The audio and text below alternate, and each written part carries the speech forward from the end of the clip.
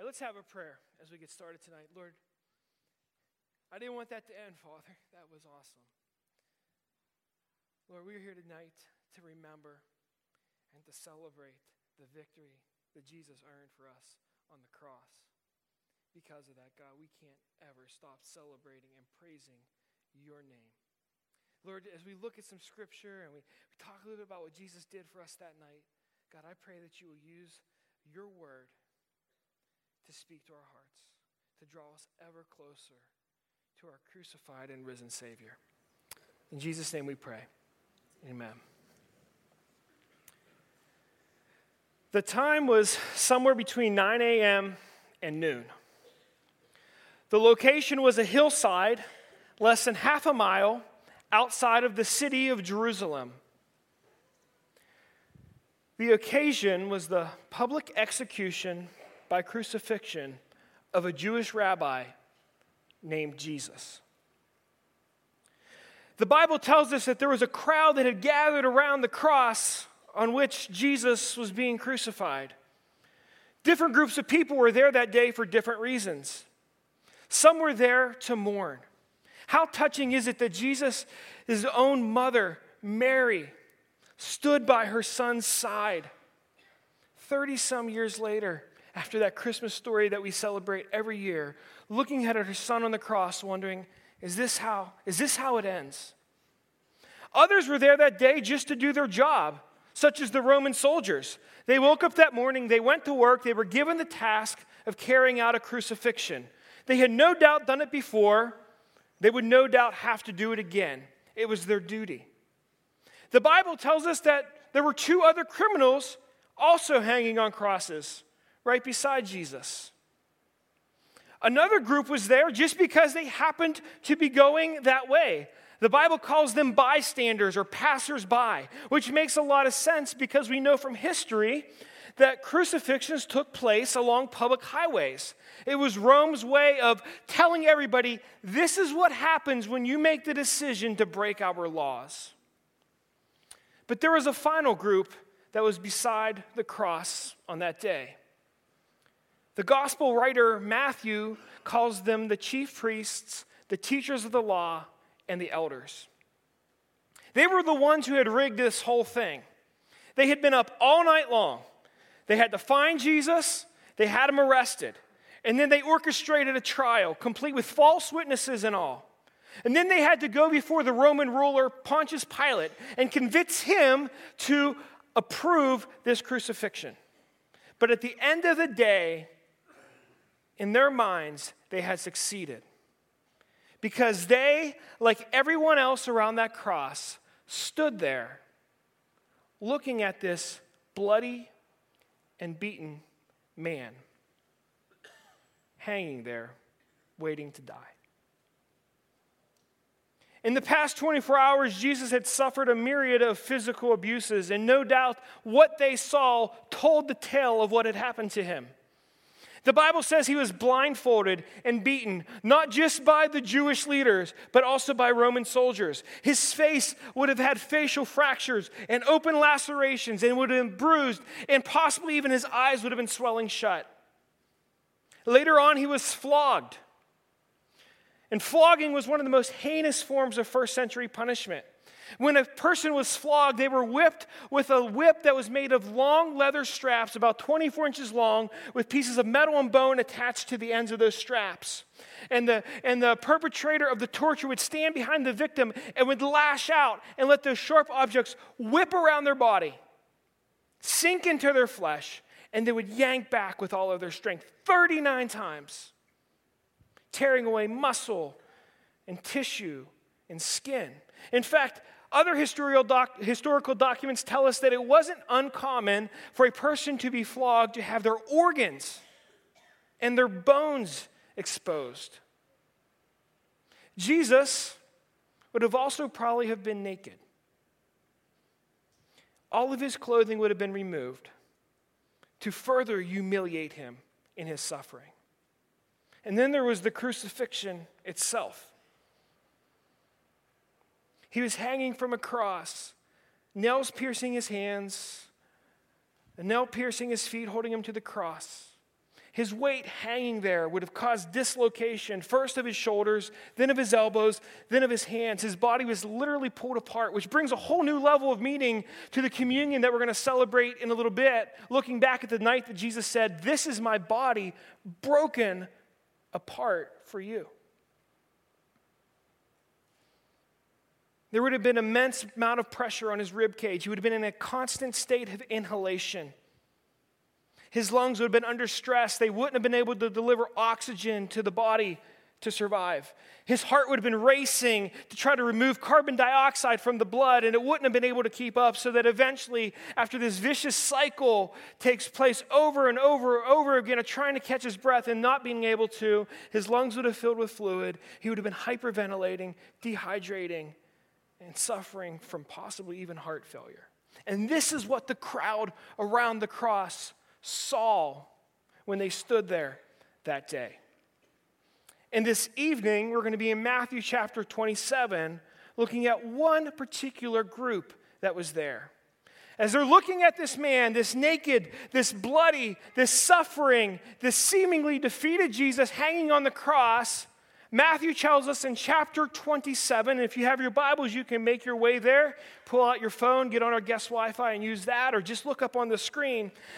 Matthew tells us that this group of religious leaders that had rigged this whole thing and manipulated their way to having Jesus crucified stepped forth and began to say some things to Jesus. In Matthew 27, verse 41, he writes, "In the same way the chief priests, the teachers of the law, and the elders mocked him." Look at what they said. "He saved others," they said, "but he can't save himself. He's the King of Israel. Let him come down now from the cross, and then we'll believe him. He trusts God? Okay. Let God rescue him now if he wants him. For he said, 'I am the Son of God.'" They're looking at this person on the cross, suffering and dying, and they're saying, "Really? Really? This is God. All of you people who are standing around here, you disciples who are here at the cross who followed him, you really think that this is God? Okay. He said that he came to save people. He taught it. You heard it. What kind of Savior can't even save himself?" And then they brought up that he constantly talked about this kingdom of his. They said, "But kings, don't they sit on thrones? They don't hang on crosses." Oh, and he claimed to be the Son of God. Oh yeah, okay, so if he's God's son, wouldn't that make God his father? You people have kids. What kind of father could let his son suffer like this and do nothing? All boiled down, their argument was, if Jesus did not save himself from the cross, it could only be because he could not save himself. And if he could not save himself, then there's no way that he could be God. Because they said, unless you save yourself, how can you save others? What kind of Savior can't even save himself? And unless you overcome the cross, how can you be a king? Because kings conquer. They aren't conquered. And how can God be your father unless he rescues you? Because what kind of father would let this happen to his son? Now, I want you to do something tonight. Thank you for coming to Good Friday service. My guess is because you came to Good Friday service, you probably have at least a good guess about how this service or how this event turns out. If you come back on Sunday morning, you'll find out how it turns out. But my guess is you know that the cross isn't the end of this story. But I want you to do something for me tonight. I want you to pretend like you were there that day and all that you knew about this story was what had happened up to this point. Let's say you live in and around Jerusalem and you've heard about this teacher Jesus and you heard he does miracles and you knew he had a bunch of followers, but he also said all this controversial stuff that made the religious leaders mad at him enough that they want to have him killed. And you're standing there that day. Now, if I was there, and I think if you were there would be probably one thing that you would be thinking. Okay, this is it. We're going to find out. Is he God or not? right? You're Jewish, so you know the Old Testament a little bit. You remember Elijah. He was this prophet who kind of went head to head with these Baal prophets, these false god prophets, and all of a sudden, they're having this contest, and God calls down fire from heaven to consume Elijah's sacrifice to prove that he was really God. I'd be looking at the sky thinking, all right, when's it? I got to stand back because the fire is going to come down. Or maybe you know the story of Elisha. Different prophet, really similar name, but one day these kids are mocking him, just being snotty, bratty teenagers. They're mocking him for being bald, which isn't nice, and it irritated God to the point that he actually sent bears out of the woods and mauled those teenagers, which sounds pretty unfair to us, but it also shows just how much God cares about protecting a man of God. And so you're standing there that day thinking, if there was ever a time for God to prove who he is, if there was ever a time for righteous retribution, if we could ever expect it, and not only expect it, but it would be justified, it is now. The fire has to be coming from heaven. I'm going to step back and get my marshmallows. Here we go.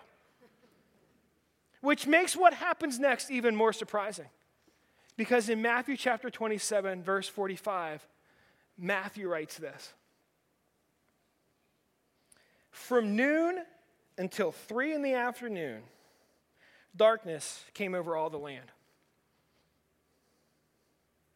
For 3 hours, nothing happened. God went dark. When intervention seemed inevitable, God seemed invisible.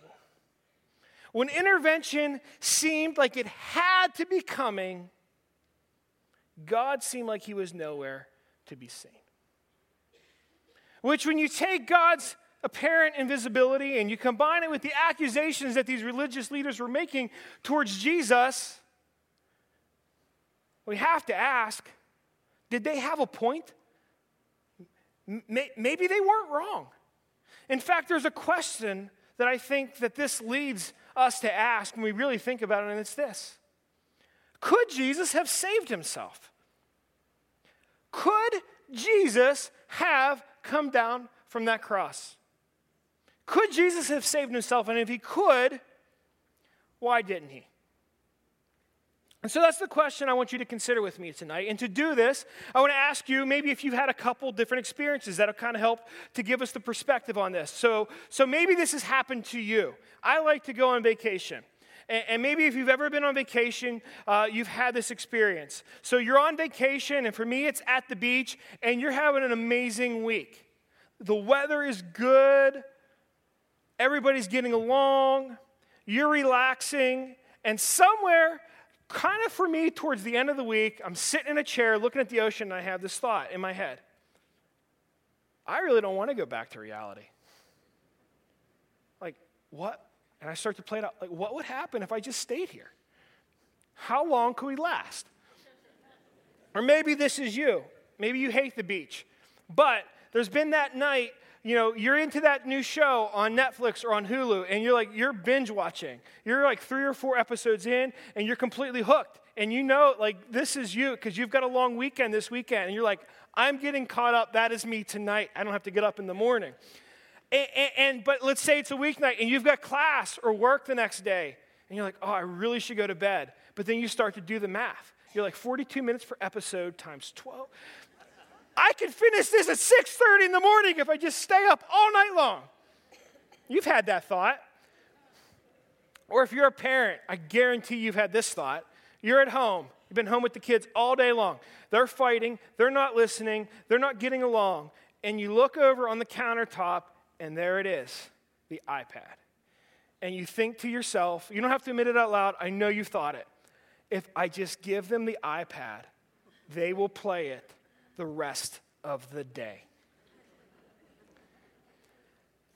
But ultimately, in each of these scenarios, you pack up the car and come home for vacation, or you turn off the TV and you go to bed, or you resist the urge to give the kids the iPad, because this is the reality that you know in your life.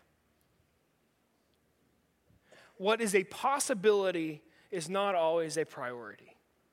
What's a possibility is not always the best thing for you. What you could do is not what always you should do.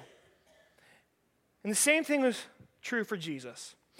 Saving himself was a possibility, but it was not his priority. He had something more important to do. How do we know that he could have saved himself? Well, he tells us the night before when he was arrested. One chapter earlier in Matthew chapter 26, Matthew, again, one of Jesus' disciples, he would have been there to watch it happen. He said these chief priests, they're coming to arrest Jesus. And they show up with guards. They're like all muscled up, ready to go. And one of Jesus' disciples is standing there and he's waiting for him. He's like, surely this is it. Surely this is the moment that Jesus is going to stop them. He's going to fight. And he's waiting for it, and he's waiting for it, and he realizes that Jesus isn't doing anything. He's letting them arrest him. And so John tells us that it was Peter who said, that's it. If you're not going to save yourself, Jesus, I'll save you. And he pulls out his sword, and he tries to cut off someone's head, but he misses because he's a fisherman. He's not a soldier. He takes off an ear. And Jesus, I mean, this is like just so typical Jesus. He heals the guy right there. He's like, geez, whiz, Peter. I mean, practice at least. Puts the ear back on, and then he says this. He says this. Do you not think, this is Matthew chapter 26, verse 53. Do you not think I cannot call on my Father, and he will once put at my disposal more than 12 legions of angels? 12 legions of angels. Jesus is saying, I don't need some fisherman flailing about with a fillet knife. I have 72,000 angels who will come and put a stop to this right now. But he didn't call on them because escaping arrest was a possibility, but it wasn't his priority. And escaping the cross was a possibility, but it wasn't his priority. Which leads us to ask, what was his priority then? Again, we can look to Jesus' words, this time in John chapter 12, verse 27. Jesus is having this conversation with some of his disciples, actually Philip and Andrew, and he's talking about how he was going to die. This is less than a week before this story of him dying on the cross. And he's talking about how he feels about it. In John chapter 12, verse 27, Jesus says this, Now my soul is troubled, and what shall I say? Father, save me from this hour? He's saying, I can pray to my Father and ask him to save me. He said, that's a possibility. I could pray this prayer and say, God, I know what's before me, but I don't want to do it. Please save me. But he said, no, because it was for this very reason I came to this hour. It's for this very reason I came to this hour. And the word hour there in the original language, it has like this connotation of a fateful destiny or like a final destiny.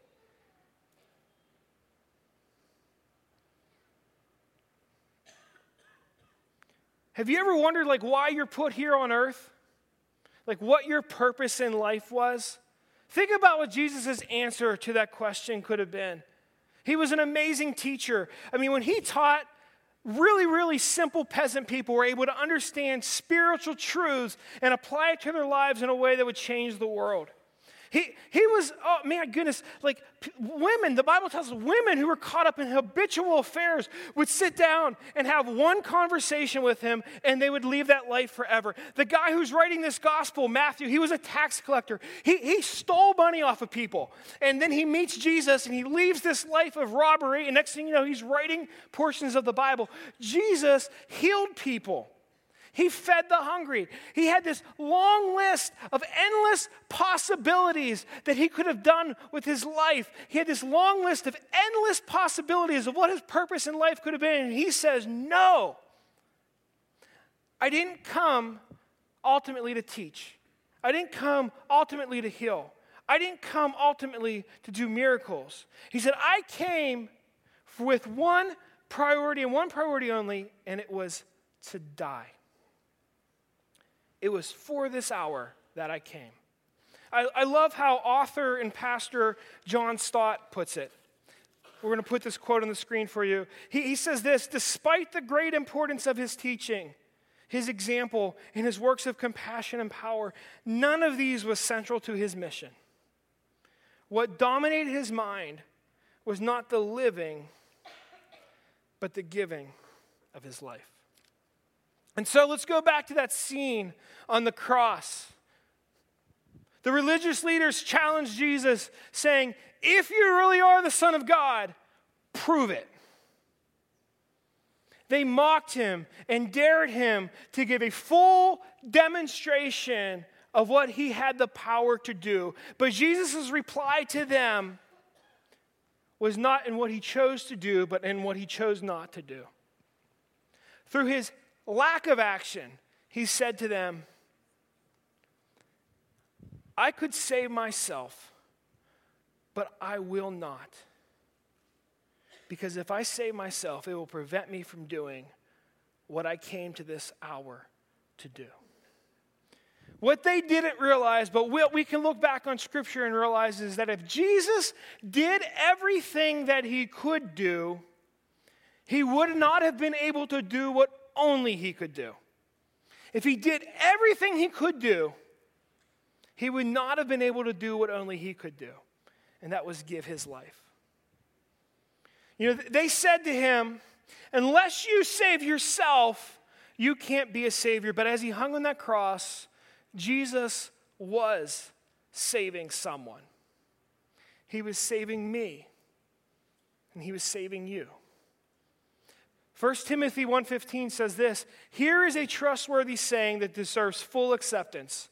Christ Jesus came into the world. He came for this hour. He came with this priority. He came with this purpose. He came into the world to save not himself, but sinners, of whom I am the worst, and you are the worst, and I am the worst. He was a savior. He just wasn't saving who they dared him to save. He was saving who he needed to save. They said to him, you can't be a king unless you overcome the cross. But what they didn't realize is as he hung on that cross, he was not being overcome, but he was overcoming something else: my sin and your sin. You remember that guy who was cutting off people's ears? Peter? He stuck it out. He wanted to quit, but he didn't. And he later came to realize this. He writes it down in 1 Peter chapter 2. He said, look, now I realize when I was standing there, when they hurled insults at him, he did not retaliate. And you know what? He's thinking, I couldn't figure out why at the time. Why wouldn't he just show them how powerful he was? But he said, now I realize why. When he suffered, he made no threats. Instead, he entrusted himself to him who judges justly.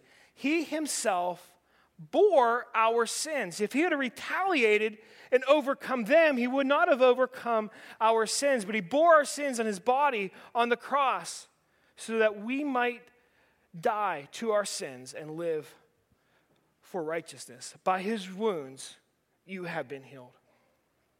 You know, they said to him, unless God rescues you, he can't really be your father. But what they didn't realize is that God was rescuing someone as Jesus hung on the cross. He was rescuing you, and he was rescuing me. Colossians 1, verses 13 and 14 says this: for he has rescued us from the dominion of darkness and brought us into the kingdom of the Son he loves, in whom we have redemption and the forgiveness of sins. Australian theologian Leon Morris puts it like this. I think he just says this so well.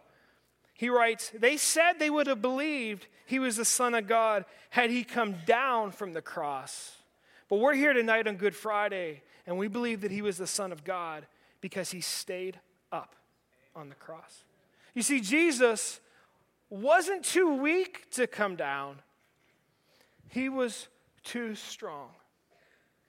And it wasn't that he couldn't save himself. It was that he wouldn't allow saving himself to be more important than saving us.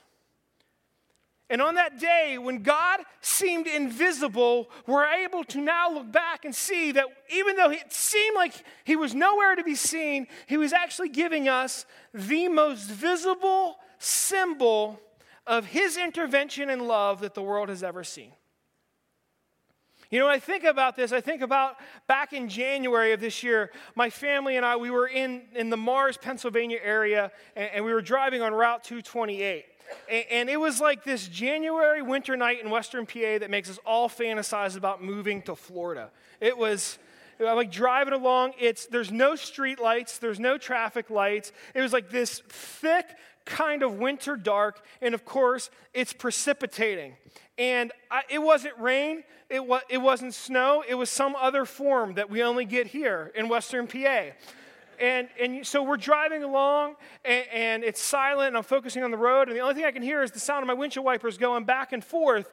And if you've ever driven in Western PA on a cold January night when it's raining or snowing or something, you know that you get these moments of visibility in between the passes of the windshield wipers. Because we will all admit it, there's moments, we're driving along half the time blind, and we're just hoping. But there's a pass of the windshield wiper, and you can see the lines in front of you, and then it gets blurry again, and there's a pass, and you can see the car in front of you. So we're driving along, and I'm focused on the road. In between the passes, far in the distance, I see this bright object, and then it disappears with the wintry mix, and then the wipers go again, and I can see it, and then it disappears.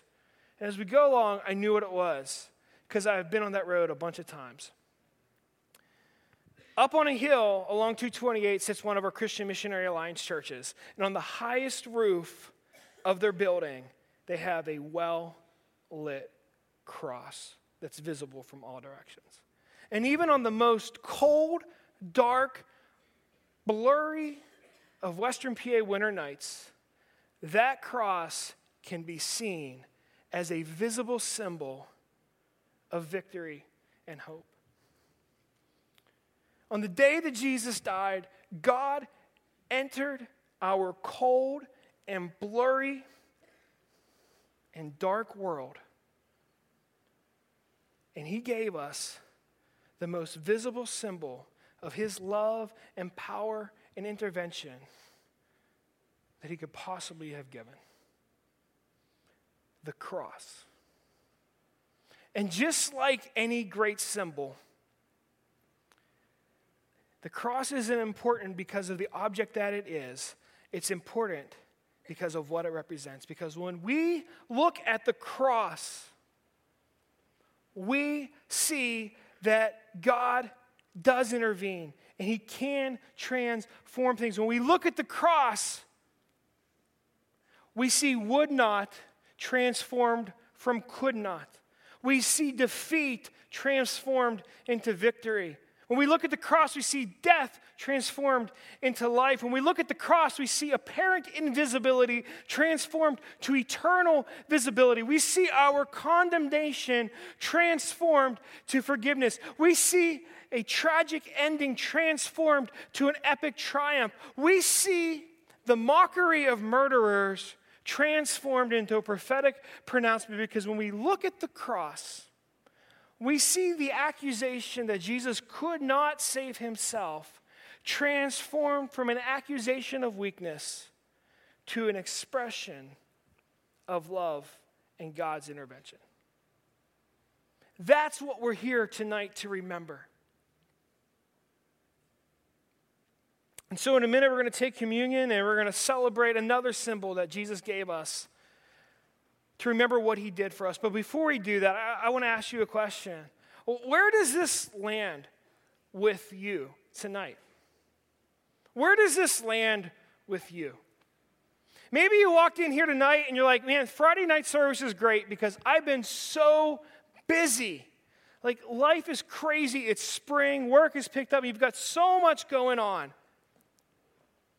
You know, when my wife and I got engaged like 11 or 12 years ago, Facebook was just becoming popular. And so after we told all our friends and family, the next thing that I had to do was get a Facebook account, because my wife wanted to be engaged to a real person.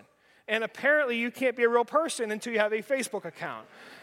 so we get this Facebook account. So she's kind of like the Facebook person in our house. And for the whole time we've been together, she's posted pictures and different things on Facebook. Well, some point, Facebook came up with this timeline feature. So every once in a while, my wife will come up to me and she will bring some picture of something that happened. And the timeline on Facebook has shown it to her. Maybe something our kids did, some special night we had or whatever. And she'll say, 7 years ago, Easton did this. You know what? Tonight, as we look at the cross, maybe you need to check your timeline with God. And you need to stop long enough to remember who it is that we worship and what it is that he did for you.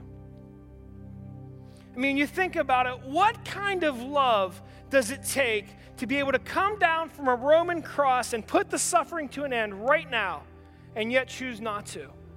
And the answer to that question is, it's God's love for you and for me. Or maybe you're here tonight and you feel like God just seems invisible.